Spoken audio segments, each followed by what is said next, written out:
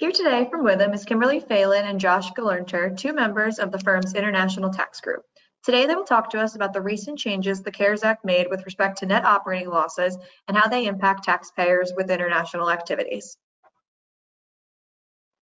Good morning, good afternoon, everyone. Kimberly, why don't you start us off talking about how the changes are going to impact Section 965 transition tax and deemed repatriation from 2017.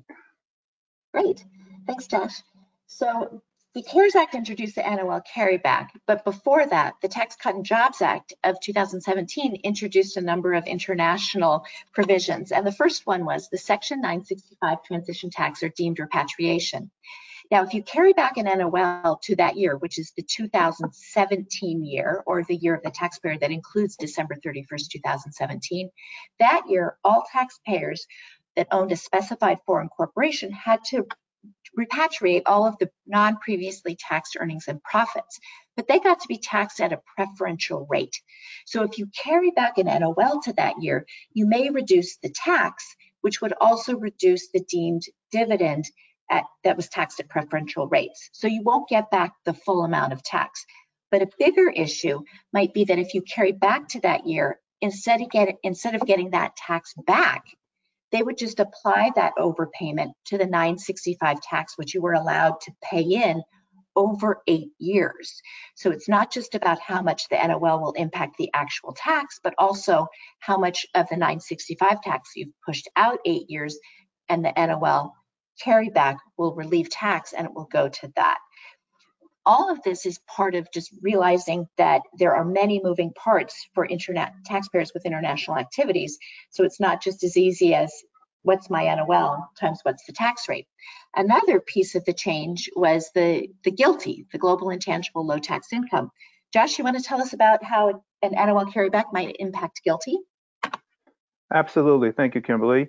So as Kimberly mentioned, the Tax Cut and Jobs Act had a number of international tax provisions. Kimberly discussed the 965 transition tax, and GILTI is a similar concept that all foreign income that's earned by foreign corporations that are owned by U.S. shareholders will also be subject to tax on a yearly basis going forward. There is no opportunity to defer the income from being subject to U.S. taxation. Now, one of the interesting things about GILTI is how it's taxed to a U.S. shareholder and the difference between whether that shareholder is a corporation, a C corporation, or an individual owning the shares of the controlled foreign corporation directly, or through an S corporation, or through a partnership, a flow-through entity. The individual is going to be subject to tax at their high rate, at the individual's higher rate than the corporate tax rate. The individual is not going to be eligible for the Section 250 deduction, which we'll talk about in more in depth in a moment. And furthermore, the individual will not be able to utilize foreign tax credits that relate to GILTI income that flows up to the individual through the GILTI inclusion mechanism.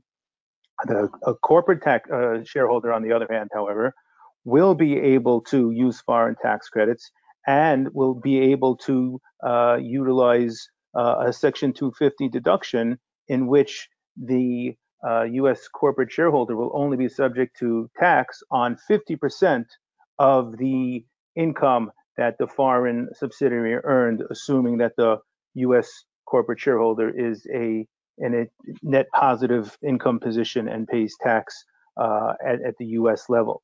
So thinking about whether it makes sense to carry back losses from the 2020 year back to 2019, 2018 to offset GILTI income, again, as Kimberly said, in respect to the, as it applies to Section 965, it pays to consider all of the different factors that are involved in GILTI and whether, in fact, you'll get the most bang for your buck, so to speak, by carrying your NOLs back to offset GILTI income. From the corporate perspective, you're going to be not getting that 100% NOL utilization because the income had been subject to a lower tax rate. For an individual where it's going to be subject to higher tax rate, maybe there's more possibilities to think about utilizing the carryback in that situation. So again, the takeaway from this is that there's a lot of moving parts, a lot of different things to think about, and there's no one size fits all solution, and everyone should consider how the rules will impact them and their specific fact pattern. Kimberly, would you like to continue the discussion with respect to FDII and BEAT? Sure. Again, 2017 Tax Cut and Jobs Act. The Foreign Derived Intangible Income, or FDII, applies only to C corporations, and it provides a reduced tax rate of 13.125% on the foreign sourced income earned by a U.S. taxpayer in excess of their 10% return on the QBI.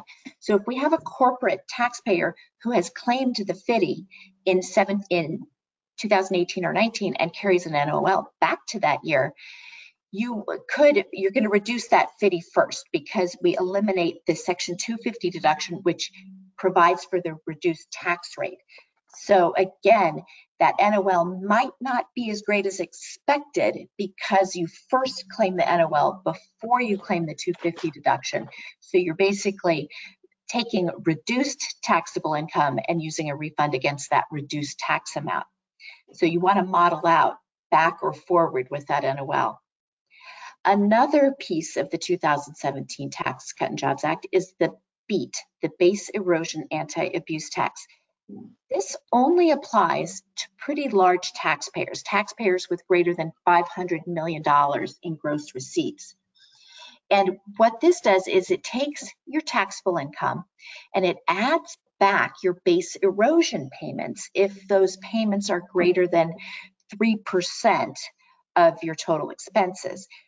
So you take your taxable income, any base erosion payments, which are payments to foreign related entities where that entity is not subject to US tax, and you take that new much higher amount and it's subject to tax at 10%. So if you take an NOL back, you might reduce your regular tax, but the BEAT may still kick in. So this is another example of where you'll carry back the NOL, but you might not get full value because of all of these various issues with international, the 965, the BEAT, the FDII, and the GILTI. There's one more very important part of what happens when you use NOLs, and that deals with foreign tax credits getting released. Josh, you want to tell us some of this, what's coming with foreign tax credit? Thank you, Kimberly. Thank you, Kimberly. Yes. So just a couple of weeks ago, the IRS released a revenue ruling 2020-08, in which it announced that it is going to be reconsidering a special 10-year limitation period for foreign tax credits that are freed up by the result of NOL carryback. So to make a complicated situation as clear as possible, if you have losses in the current year, let's just use the current year 2020, that you're going to carry back 5 years, you carry those NOLs back to the 2015 tax year, and you had foreign tax credits in 2015 that had been used to offset U.S. taxable income, and now the NOLs that you carry back wipe away that income. So now you've just freed up some foreign tax credits that had previously been utilized. And the question is going to be how long you have in order to be able to utilize those foreign tax credits. So what the revenue ruling said is that the IRS is going to be reconsidering this 10-year carry forward rule. Currently, there's no change to that, but the IRS announced that they're revisiting this previous ruling that was issued way back in 1971, and further guidance is expected within the next couple of weeks about how exactly that's going to work out. So stay tuned for further developments in the foreign tax credit area as it relates to NOL carrybacks. There's more to come, and we will provide you more information as it becomes available. Kimberly, thank you very much. Turning it back to Alice. Stay tuned for more updates and changes from Witham as new guidance is released.